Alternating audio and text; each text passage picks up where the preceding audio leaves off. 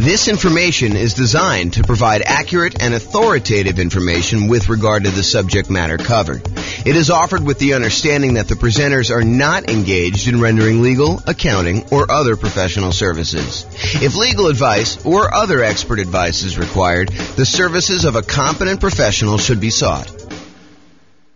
Welcome to the Concord Real Estate Investing and Real Estate Financial Planning Podcast. Learn all about investing in real estate in Concord, California, with a combination of real estate financial planning and modeling with numbers specific to Concord, plus syndicated, more generalized recordings of live and pre-recorded real estate investing classes. Not all of them specific to Concord. Be sure to stay tuned after the podcast for a message from our sponsors. Well, good morning and welcome, everyone. I am James Orr, and this is a really cool class. This is sort of like part 1 of 2 of a class about down payments. So we kind of break it down into reducing the need for down payments and then also how to produce down payments. So part 1 is reduce, part 2 is produce. So reduce and produce. So today is reduce the need for down payments when buying rental property. So let's jump right in. So before I even get started in this, I want to mention it's not just down payments. Really what we're talking about is the total cost to close plus reserves. And I'll even throw in another one. For some real estate markets, it's not just total cost to close, which consists of down payment plus closing costs, plus all the fees and stuff like that you need to do in order to get your loan, plus reserves.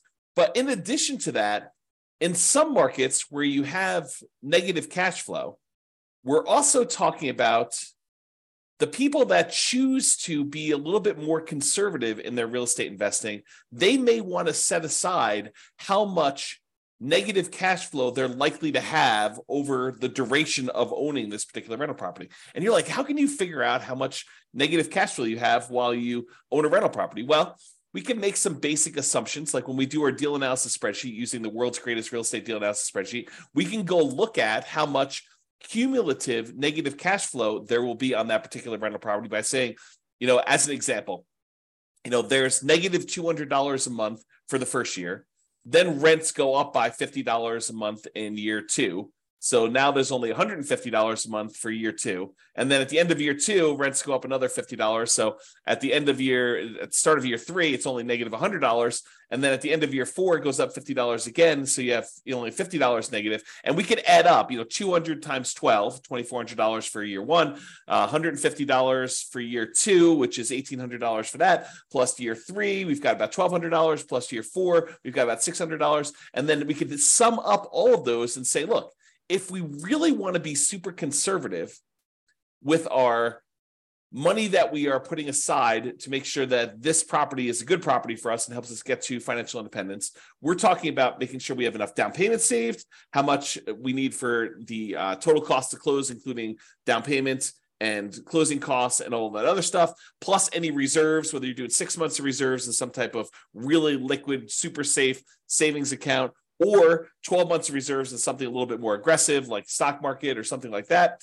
Plus now we're talking about, in addition to that, this idea of setting aside all of your negative cash flow so that you really are covered. And this is a good investment for you, even if you need to set all that money aside. And then we can take all of this as our denominator when we do deal analysis and use it to find out what our overall return on investment is, including the investment of down payments, closing costs, reserves, and any negative cash flow, the cumulative negative cash flow. So that's where we're headed, but that was a tangent. So today I'm really focused on how to reduce the need for down payment. And really, I just wanted to mention, it's not just down payment. It's this total cost to close plus reserves. Plus, really, we're talking about some of this cumulative negative cash flow that we might set aside. So that's where we are. All right. So I talked about this. We're talking about strategies to reduce the down payment needed. There are strategies to produce the down payment needed, which we will cover in another class. I believe it's scheduled for Wednesday. An important note, you still need to have, and this is really important, you still need to have good credit, good income, and low or no other debt to support loans, with just a few exceptions. Okay, so some of the exceptions are like the creative financing where you are negotiating directly with a private party, usually the seller, and you're trying to figure out what the terms of you being able to buy this property are. And in those cases, that particular seller may or may not, it's a negotiation between the two, may or may not require good credit. They may or may not require you to have any income at all. And they may or may not require you to have low or no other debt to support the loan that you're getting from them. In most other cases, if you're going to go to a traditional financing source like a bank or a lender, mortgage broker, something like that, they're going to check your credit and they're going to want you to have a certain credit score, probably above 620.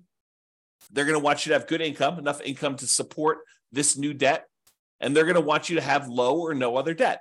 I mean, you could have some debt, but they're going to want to make sure that your debt to income, their calculation that they do, and we're going to do an entire series of classes on that. In the meantime, you can go access the debt to income class that we have in the kind of control panel, the coaching program kind of interface there. But they're going to want to make sure that you have good credit, good income, and low or no other debt using the debt to income calculation in order to see if you qualify for this loan. So we're going to talk about down payment. And I think a lot of folks think, I'm being limited by my ability to produce this down payment, but it may also be good credit, good income, low or no other debt as part of this limitation as to what you can do. So you really need to focus in on all of those things. It's not just one thing you're solving. We really need to think about all those. Okay. This is kind of interesting. This point here is super interesting. Any simpleton, any fool can find a reason why it won't work for you. I'm going to give you some ideas on how to reduce the need for down payment. And in another class, we're going to talk about all the different strategies for how to produce a down payment. And there is a tendency, there is an easy path for people that don't want to put in hard work, that don't want to put in effort, for them to say, oh, James came up with this idea, or James is sharing this idea that has worked for other people, but that doesn't apply to me. It's not really my thing. I don't need to worry about that because this particular concept doesn't apply to me at all. It's not relevant. And I'm telling you, that's a mistake. Any fool can think of a reason why it doesn't work or it doesn't apply to you. Really, it's a sign of your intelligence, your resourcefulness, your kind of resolve, your grit, your tenacity to get things done, to figure out the ways that this does apply, to take these general ideas that I'm sharing with you and apply them to your specific situation. And I can't really do that for you. And if you want to, share ideas on the coaching sessions, we could do that. We could talk about how this applies to you and help you implement that. But really, you have to think about this for yourself. You can't just say, oh, that's a very specific situation. No, you need to take the idea and say, how can this apply to what I've got going on, to my particular life? So just keep that in mind, that will it work for me is really not a question of, does the direct exact example that James used apply to me, but really, does this generalized concept, how can I make it apply to me? And maybe it's not a direct application. Maybe it's sort of like a partial application where, maybe I can't get that full benefit, but I can get this little benefit and make that work for me. Okay, so that's where we're going there. All right, so let's jump right into the reduce things. Really easy one. And this is especially helpful for nomads, people that are buying a home, buying a home as an owner occupant with usually little down or nothing down, with better interest rates because it's an owner occupant loan. They're moving into the property. They're living in the property for at least a year. It's a requirement of the lender that if you get these owner occupant loans with lower nothing down and really good interest rates, that you live in the property. You're going to sign a piece of paper that says you agree to live in the property for a year. And if you don't kind of hold up your end of the agreement there, that's called loan fraud, and you can go to prison for it. So it's not something to mess with. So you go and you buy the property as an owner occupant, little or nothing down with really good interest rates. You move into the property, you live there for at least a year. It's a requirement with the lender. And then once you've lived there for a year, once you've saved up your next down payment, you qualify to get the next loan, you buy your next property, you convert the previous one to a rental, and you repeat the process as many times as you want. So that's what nomading is, or buy and hold type real estate investor. So this is really good for that. So the hint is, how do you reduce the need for larger down payments? Well, you minimize the price of property that you're buying. And I know this seems obvious, right? I'm just naming some of the obvious ones. Some of them are less obvious, but this one is really obvious. If you want to reduce the need for a down payment, you minimize the price, that minimizes the down payment. So how do you do that? You search for properties by lowest price. You find the property that makes sense for you, has the best characteristics for buying a rental property: really good price to rent ratio, really good long-term kind of property, low capital expenses on the horizon. And even if you did have them, they're reasonable cost type ones that would see really good, significant appreciation over time, ones that you're going to have low vacancy in. They're not, they're not kind of wacky properties that are functionally obsolete, things like that you want to look for. But you want to also find ones where if you can get the same economics, but buy it in a slightly less expensive property, and you're concerned about down payment, then maybe you should focus on that. So search for properties by lowest price. Now, here's a little carve-out, a little caveat for these, and something that a lot of people don't think about. Oftentimes, when you're searching for properties by lowest price, these properties tend to have deferred maintenance. If you think about it mathematically, imagine making a list of properties from the lowest price to the highest price. And you're searching down the list, going one by one by one. You're like, okay, this is just too inexpensive. It's in a bad part of town. I'm not really interested in buying that property. It needs a lot of work. It's only one bedroom. It's kind of in a wacky area. You kind of eliminate some of the really, really, really inexpensive ones typically. And then you get to the one where it's like, oh, this is like the properties that I normally buy, but it's the lowest. It's the highest on the low price list, right? So it's one of the least expensive properties you have because it shows up toward the top of that list, but it's one that you would normally buy. Well, why is it showing up on this kind of least expensive list, kind of like really high up on the list? A lot of times the reason why the ones you come across first are the ones that have some type of deferred maintenance. Sure, they're a really nice 3-bedroom, 2-bath property in a super nice part of town that would otherwise be a pretty property, but it's in really rough shape and it needs like a lot of stuff. It needs new roof, it needs new furnace, it needs new AC, it needs new flooring, kitchen's kind of outdated, like all of these things might be going for it. And so that's why it's showing up high on the list. And the temptation for you is, yeah, I can get into this property with 3% down, 3.5% down, 5% down. If you're going to move into it as a nomad or house hacker, or, 15% down if you're willing to do PMI on an investor loan, or 20% down an investor loan. And because it's a less expensive property, that's a smaller amount of money. You may be thinking, this is really attractive to me, but be careful, because sometimes what you're trading is you're trading the need for a lower down payment for maintenance and fix up work and capital improvements as soon as you acquire it. So you're trading one problem for another. You may come in really, really light with the amount you need for down payment, but then you're coming in with the need for $5,000, $10,000, $15,000, $20,000, $50,000, $75,000, $100,000 in all of these improvements and updates that you need to make on this property, and you cannot finance that, or it's harder to finance that, because there are some loans where you can finance the fix-up cost, but it's much trickier to do. Okay.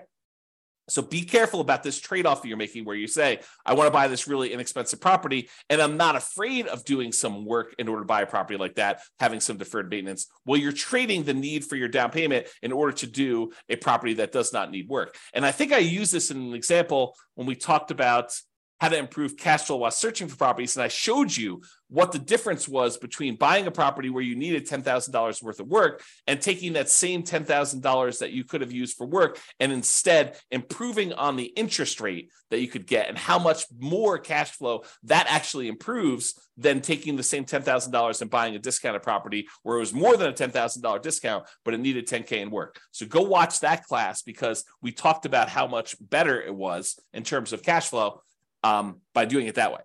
Okay.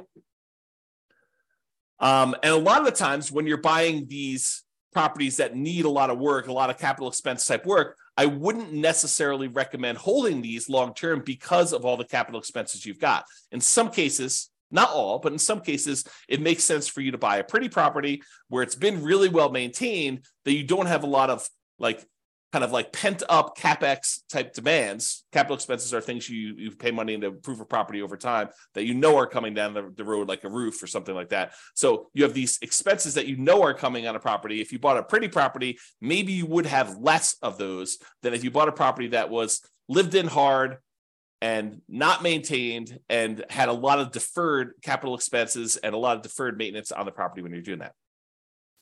Now that I've said all that, if you are using a strategy like buying the property and then offering it to a tenant buyer on a lease option or lease purchase. They're going to lease the property from you with the intention of buying it from you in a year or 2 or 3, or they're going to lease the property and they're going to use a purchase contract from you in a year or 2 or 3, and you're actually going to sell the property before you have all of these capital expenses come due, then I hesitantly and reluctantly approve of that particular strategy for the situations where you have a lot of deferred maintenance coming down the pipeline.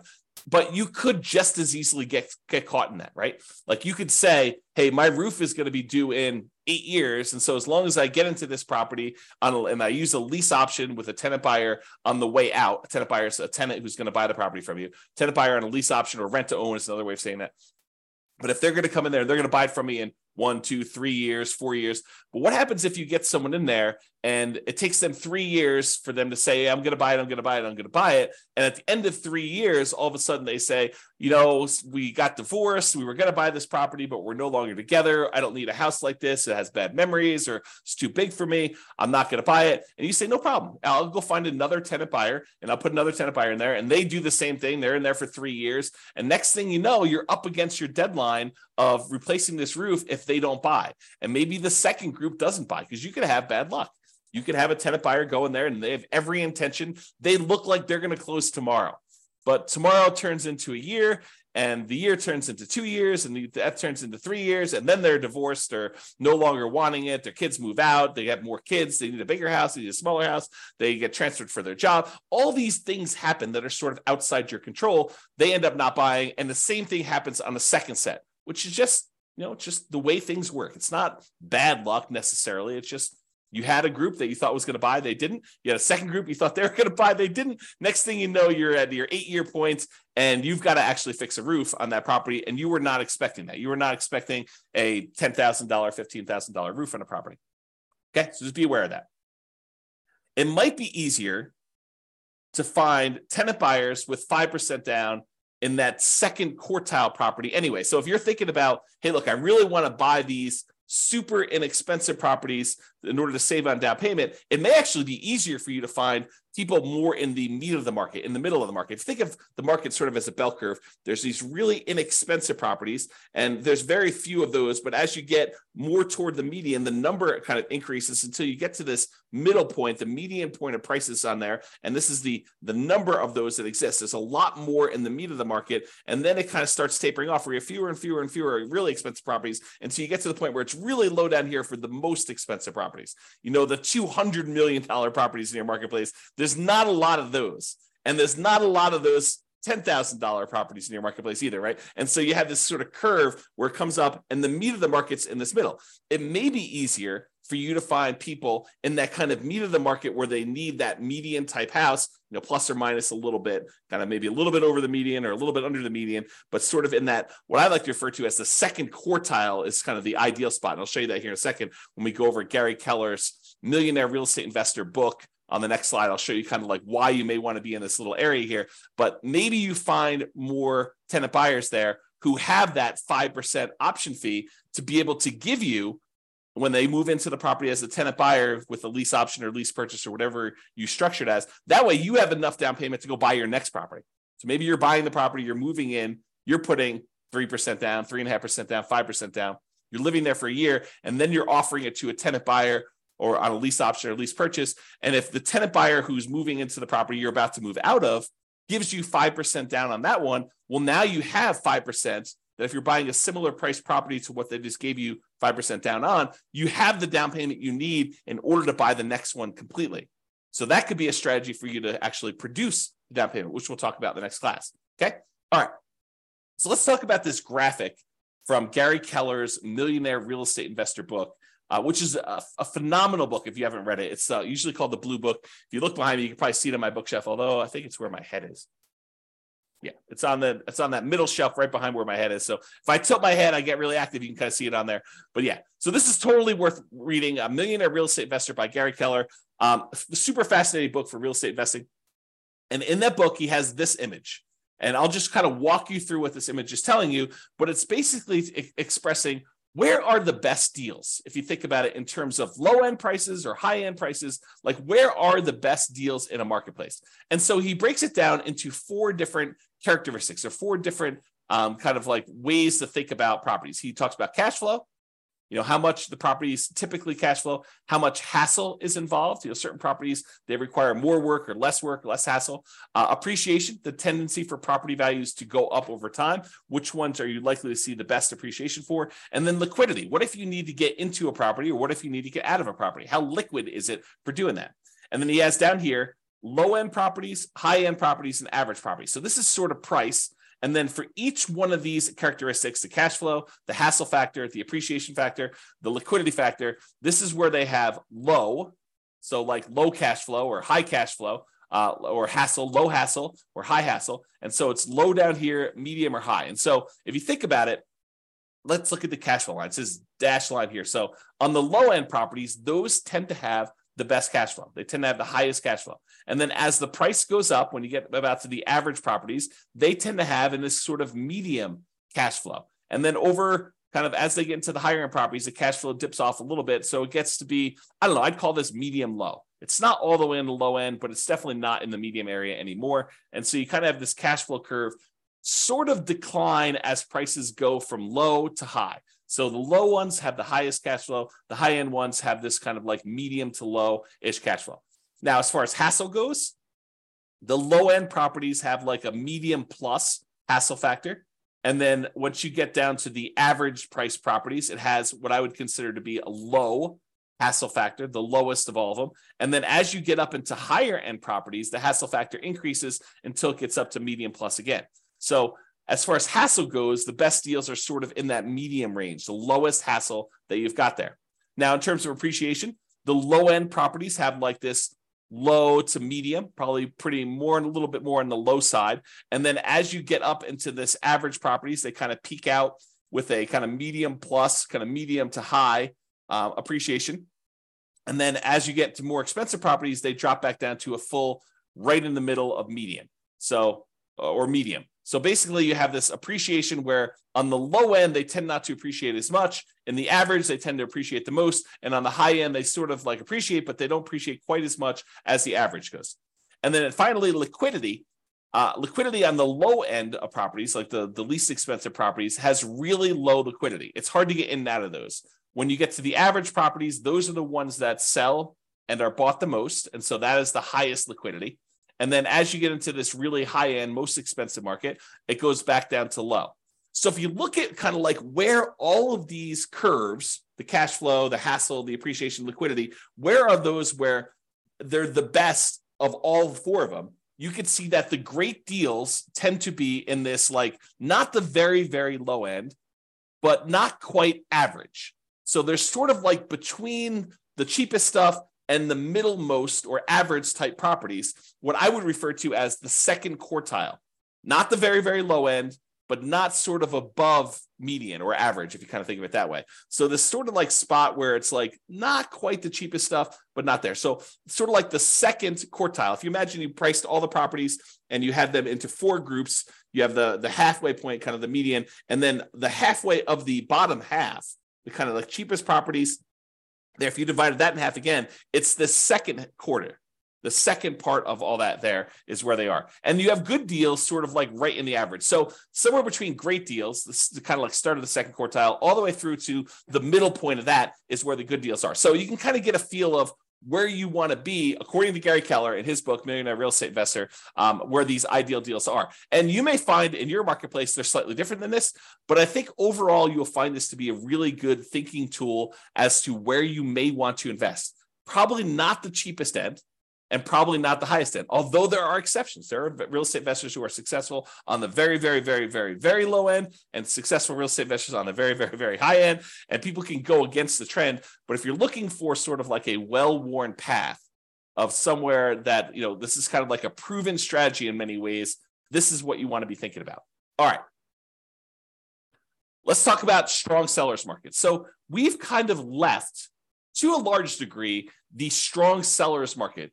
I'm recording this in March of 2023, and we've had these significantly boosted interest rates. Interest rates were at or near all-time lows for many years, And we saw that these interest rates were at like these crazy, crazy lows. Inventory was very low. A lot of people were wanting to buy. Demand was really, really high. We were in this ridiculously strong seller's market where sellers were in control. They were sort of like setting the terms. A lot of buyers were coming in. They were making higher than asking price offers. You had multiple buyers making offers. You had multiple offers on these properties. That was what was happening a year ago.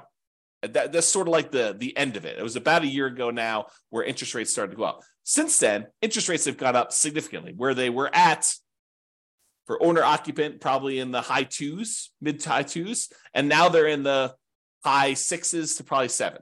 So if you think about that, we had this really significant increase in interest rates. We're probably in most markets not in as strong of a seller's market as we was back then, but now we're sort of out of it. But what happens? Markets go in cycles. This could happen again. We could go back into a strong seller's market a year, 2, 5, 10, 15, 20, 50 years from now. And so I want to cover this in case you happen to find yourself in a strong seller's market. Most of you are not going to be in this, okay? So I'll cover it relatively quickly, but we dealt with this for 5 years. This really strong seller's market for a while. So this is kind of just coming out of it. These are sort of the tips. So this strong seller's market, the lower price point in some markets are extremely challenging to buy in. When the market was really, really hot, there were multiple offers on properties. People were bidding things up way above asking price. They were waiving things like appraisal, saying, I don't care what it appraises for. I will make up the difference if it doesn't appraise. They were waiving inspection, saying, I'm not going to inspect the property. I'll buy it as is, where it is. I don't need to even have an inspector go out there. I feel comfortable buying it as is. We saw multiple offers on properties, buyers paying more than asking price. In a lot of cases, sometimes offering more than appraised value. There was really high demand. There was really low inventory. So this is what it was. Now, if you're having to be aggressive to get offers accepted, like having to waive or limit your appraisal conditions or waive or limit your inspection conditions, then it may be more than just the minimum down payment that you need. If that is the case in your marketplace where you're having to waive or limit your appraisal conditions or waive or limit your inspection conditions, then you might be talking about more than just my down payment plus my closing costs, plus my reserves, plus maybe some negative cash flow if you're kind of thinking of it that way too. In addition to all that, it may also be you need to make up the difference between what you're offering on the property, which is higher than the appraisal, and what the property appraises for. So let's say we'll use a $100,000 property as an example. We have a property worth $100,000. And because the market is so crazy hot and there are more buyers than there are properties for them, you have 20 buyers making offers on this one $100,000 property. And the property really is worth $100,000. That's what it's going to appraise for. But you're like, look, I really want this property. And so you say, I will offer you $101,000. And the next guy comes in and says, I'll offer you $105,000. The next guy comes in, I'll offer you $110,000. And you're like, well, I really want this. And I've been making offers on a bunch of properties and I haven't got them. I'll offer you $111,000. So you end up in the point where you got the property under contract for $111,000. And the property appraises for $100,000. So now, in order for you to buy the property, and let's say you're able to get a 5% down, owner-occupant, nomad type loan. You're going to move into the property, you're going to live there for a year, and you're going to convert there. So you only need 5% down. So you would normally need 5% down of whatever you purchased, whatever you paid for the property. So if you could have bought it for what it appraised for, $100,000, you would have needed to come up with $5,000. Okay, 5%, $5,000 on a $100,000 property. But because you had to bid $11,000 above what the property is worth, now the lender says, okay, you need to pay 5% of what the property appraised for, $100,000, so $5,000, plus you need to make up the difference between what it appraised for, $100,000, and what you offered, $111,000. So now you need to come to the table with not $5,000 plus closing costs and reserves. You don't need to come to the table with reserves, but your closing cost, your down payment, and your closing costs. Now you need to come to the table with $5,000 plus your closing costs plus $11,000 to make up that difference. So you went from a need of $5,000 in down payment to a $16,000 down payment, $5,000 plus the $11,000 in order to buy the property, plus closing costs. Plus you'll need reserves. Plus, if you want to actually have set aside any negative cash flow, you would do that, okay? So you'd be making up the difference between appraisal and having to do work on the property once you move in if you also waived your inspection. So you bought the property as is because you're like, look, a lot of people are getting these properties, and the really good ones, there's 25 people bidding. On the ones that need work, there's only 7 people bidding. And so maybe you still need to pay above asking price, but you're also bidding on these properties that need work because you're not afraid to do the work. But then when you move in, not only do you need the $5,000 in down payment, plus whatever you had to pay above appraised value. In this case, we said $11,000, but maybe you also need $5,000 worth of work on the property just to get it to the point where it's good to go. So realize that in these strong sellers markets, a lot of times it's more than just down payments and closing costs and reserves and a cumulative negative cash flow. Sometimes it's making up the difference in appraisal and any repairs you need on the properties as well. It's counterintuitive to a lot of folks, but especially in these strong seller markets, it might be better, might be cheaper to move up price slightly to reduce the competition you're competing against and dealing with appraisal gaps and doing work on that highly competitive, lower price properties.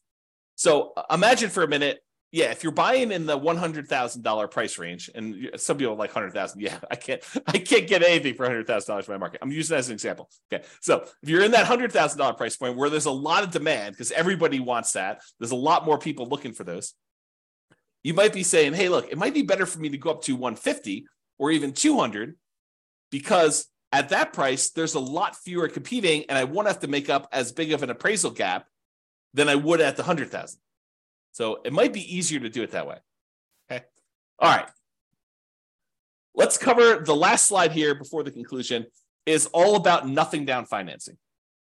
So this is reducing your need to come up with down payment at all.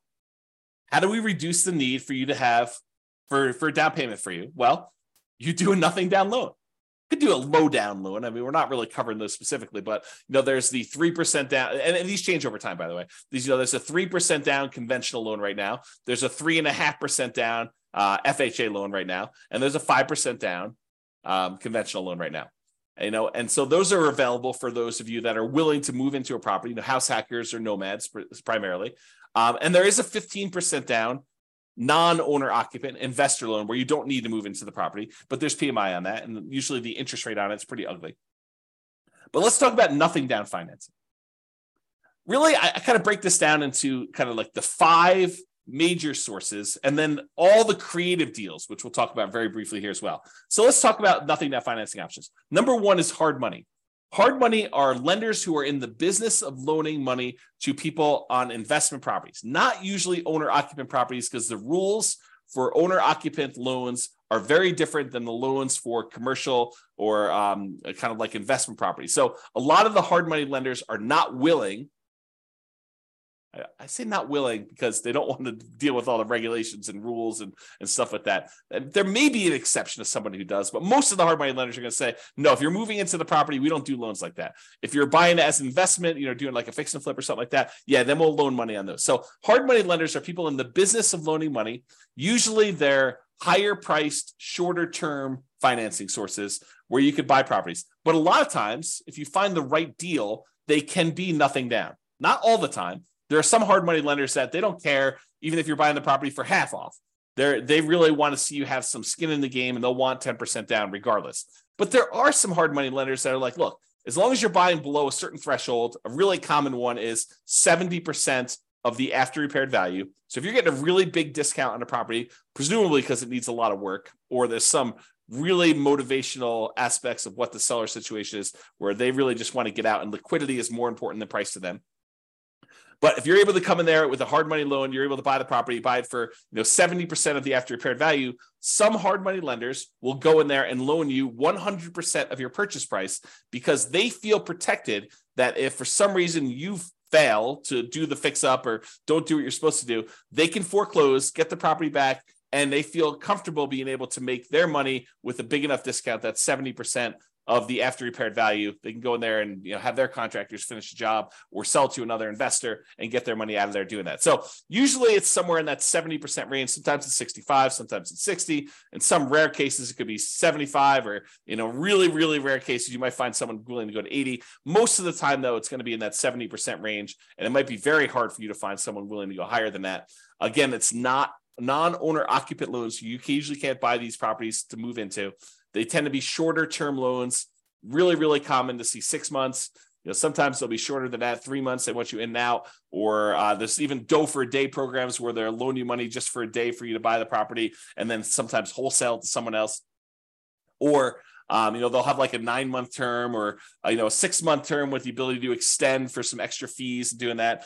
They tend to be higher interest rates, and they tend to have upfront fees, which we call points. So someone, they say a hard money loan is, it's 18% and 4 points, which means you're paying 4 percentage points, 4% of the amount you're getting on the loan as an initial fee in order to get the loan, which is expensive.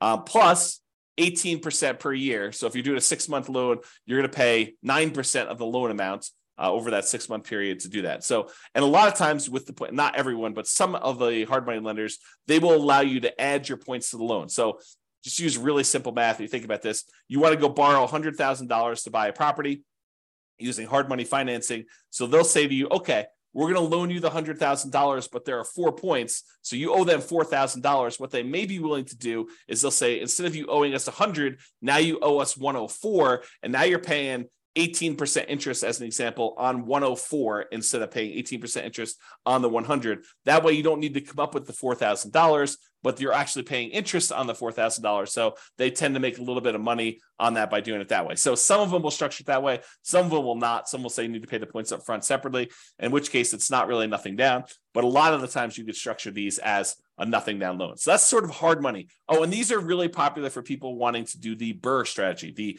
buy, rehab, rent, refi, and then an optional last R is the repeat process. So you can kind of repeat this if you're doing it. So that's all hard money. And the hard money lenders are in the business of loaning money, and they have their own preset terms. You can try to negotiate them, but if you're coming in as sort of like a first-time client and you've only done one deal, your ability to negotiate is probably severely limited. If you're doing 3 of these a month and you've doing a lot of business with them, your ability to negotiate goes up a lot, and then you can negotiate terms. Okay, so that's all hard money. The next step up from that, not that they're categorized or kind of hierarchically organized, but sort of like the next step up, in my opinion, for like thinking about this is private money. Private money is not hard money. So a private lender is not someone who is in the business of loaning you money. Someone who's in the business, I call them hard money lenders. Someone who is an individual who is not usually in the business of loaning money, but you get them through your normal interaction. The example I love to use is you're at Thanksgiving dinner with grandma, and you're telling grandma about how you're doing this new thing with real estate investing and you're buying these properties and that you're using this lender who's charging you 18% and 4 points. And grandma's like, I've got $500,000 in CDs and they're only paying me 2%. Why don't I loan you the money at 4%? And, you save a lot of money on your interest with the hard money guys, and I actually get more money for my CDs, than my CDs are paying me. And you say, Grandma, that sounds like a really good deal. It sounds like a win for you and a win for me. And now Grandma, who's not in the business of usually lending money, she becomes your private money lender, okay? And the terms of what you negotiate with Grandma are not preset. They're wide open. If Grandma says to you, look, I love you. I don't need any interest. I just want to be helpful. How about 0%? And you're like, yeah, that sounds great, Grandma. Thank you very much. And she's like, no problem. You were going to get it anyway. I'd rather see you use it now. That makes a lot of sense to me. Or Grandma's very shrewd and she says, how about 10%? And you're like, how about 8?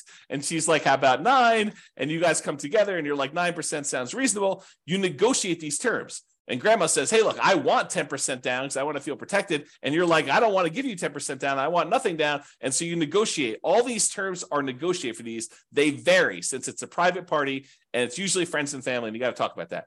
Again, these are really helpful for BRRRR, but there's no set characteristics. It's not like they say 70% loan to value, not owner occupant, shorter term. It's got to be 6 months. Grandma may do 5 years. Grandma maybe do 3 months. Who knows what grandma wants? And it could be a higher interest rate, could be a lower interest rate. It really all depends. So that's kind of private money.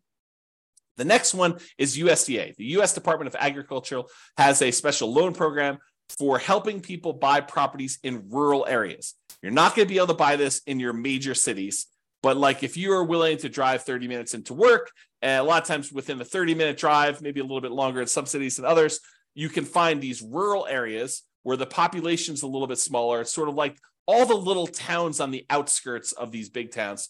You can find those, and you can find out exactly if they qualify by going to the USDA website. They have an eligibility map where you can type in addresses and it tells you if it's in a USDA eligible zone.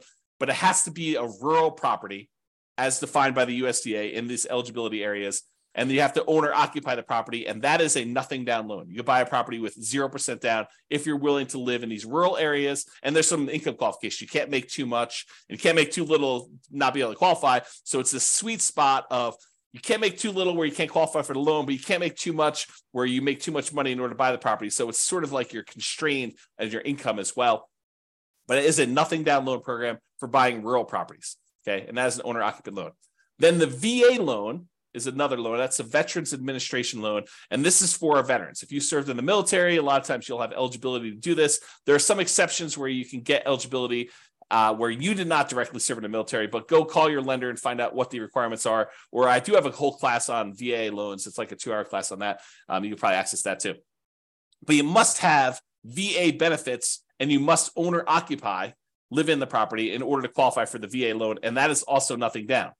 An interesting thing about the VA loan is that it can also be used to buy multifamily properties. So you could buy a single family home with, a USDA loan or a VA loan, but a VA loan, you could also buy a duplex where you live in one of the 2 units, a triplex where you live in one of the 3 units, or a fourplex where you live in one of the 4 units. If it's more than 4 units, you change your financing completely, and a VA loan will not work for you buying a 5-unit or above type of property. Those are commercial loans, and it changes the financing for those changes considerably.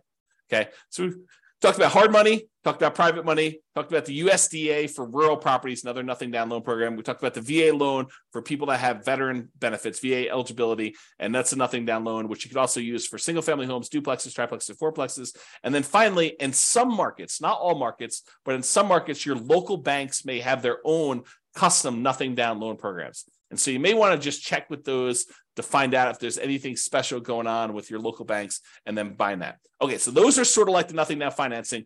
Plus, in addition to all of these, there are all the creative deal financing type structuring, like buying a property subject to the existing mortgage, where the seller agrees to deed you ownership of the property. The deed signifies ownership. So by deeding you ownership of the property, they're saying that you are now the owner of the property by signing a deed saying you own it. And they're leaving their existing loan in place, which imagine they owe very close to the full value of the property. And they're just like, look, I can't make the mortgage payments anymore. How about you make the mortgage payments? I'll deed you ownership of the property and you make payments on this underlying loan. That may be beneficial to them if otherwise they would be foreclosed on. And it might be beneficial to you. You're able to acquire a property, maybe even with very low interest rates compared to what the interest rates are today. And then you start making payments on that existing loan. That's called subject to. Wrapping is where the seller has an existing loan on the property and they are wrapping the loan such that you make payments to them. And if you don't pay, they can foreclose and get the property back if you're doing it that way. So wrap financing is sort of like a variation on subject to. It's not exactly, but it's a way to think about it. And then owner financing, when the seller owns the property free and clear, they do not have a mortgage on it. They can say to you, hey, how about I act as the bank? I will sell you the property and I'll pretend that I am the lender on the property. You pay me a amount plus interest on the property as if I was acting as the lender too. And so that's owner financing. And so all the terms for owner financing are negotiated directly with sellers, sort of like that private money one where you're dealing with a private party and all the terms are up for negotiation. How much down, your credit score requirements, your debt to income requirements, how much you're able to borrow. Like all of the terms are completely negotiable when we talk about that owner financing. Or in some cases, you have a seller who is saying, hey, look, I'm willing to lease you the property and I'll give you the right to buy it from me. We talked about this before where we offered that to a tenant buyer. A lease option or a lease purchase, kind of like our general way of describing this is rent to own. But sometimes you may want to acquire a property on a rent to own because sometimes it's very low down. Now, a lot of these strategies, subject to wrap financing, owner financing, lease option, loan assumption to a lesser degree, and all-inclusive deeds of trust, a contract for deed, like all of those creative financing stuff, a lot of times they may be nothing down. But in most cases, you're going to need to pay some money in marketing in order to find these types of deals. Sure, there are some ways to be able to find properties like this, creative financing, where it costs you nothing but time.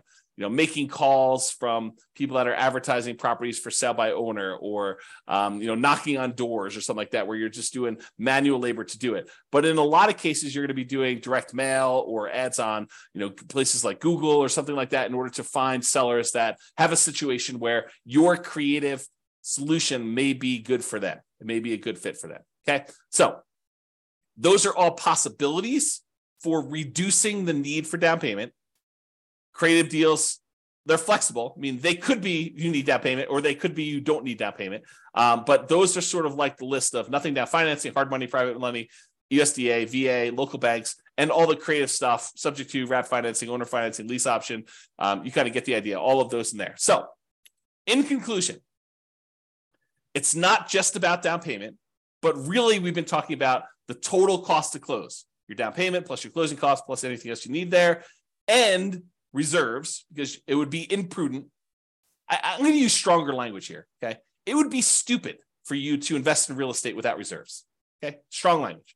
So total cost to close, down payment, closing costs, plus reserves. And if you're in a market where you have some negative cash flow, maybe setting aside all or some of your expected negative cash flow to be prudent, to be prepared for something that is coming. Now, if it doesn't happen that way, if rents go up a lot more than you thought, or you have a lease option tenant buyer come in and give you a much larger option fee or something like that, that offsets some of that negative cash flow, maybe you don't need to worry about it. But it would be a good idea for you to start thinking about some of the negative cash flow and setting some of that aside. Okay, so it's not just about down payment.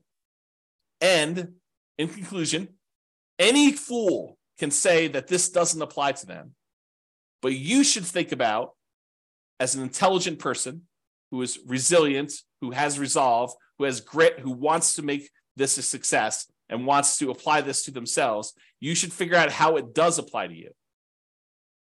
How can you change what I said so that it is applicable to your specific situation?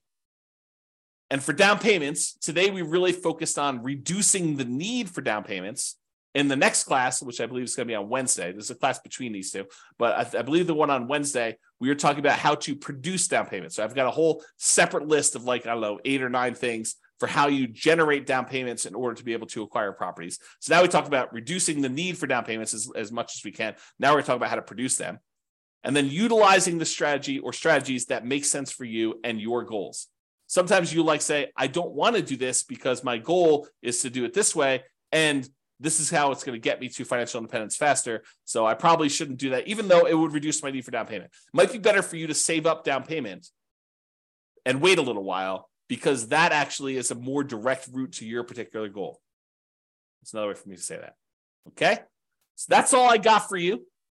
This has been James Orr. I will talk to you all soon. Bye-bye for now. With home prices up, mortgage interest rates up, and rents up, but not quite enough to counteract the higher prices and interest rates. Cash flow on rental properties in Concord is harder than ever. Book a call with the Real Estate Financial Planner to apply our proprietary 88 strategies to improve cash flow on your rentals. See the show notes for a link to schedule your call and improve your cash flow today.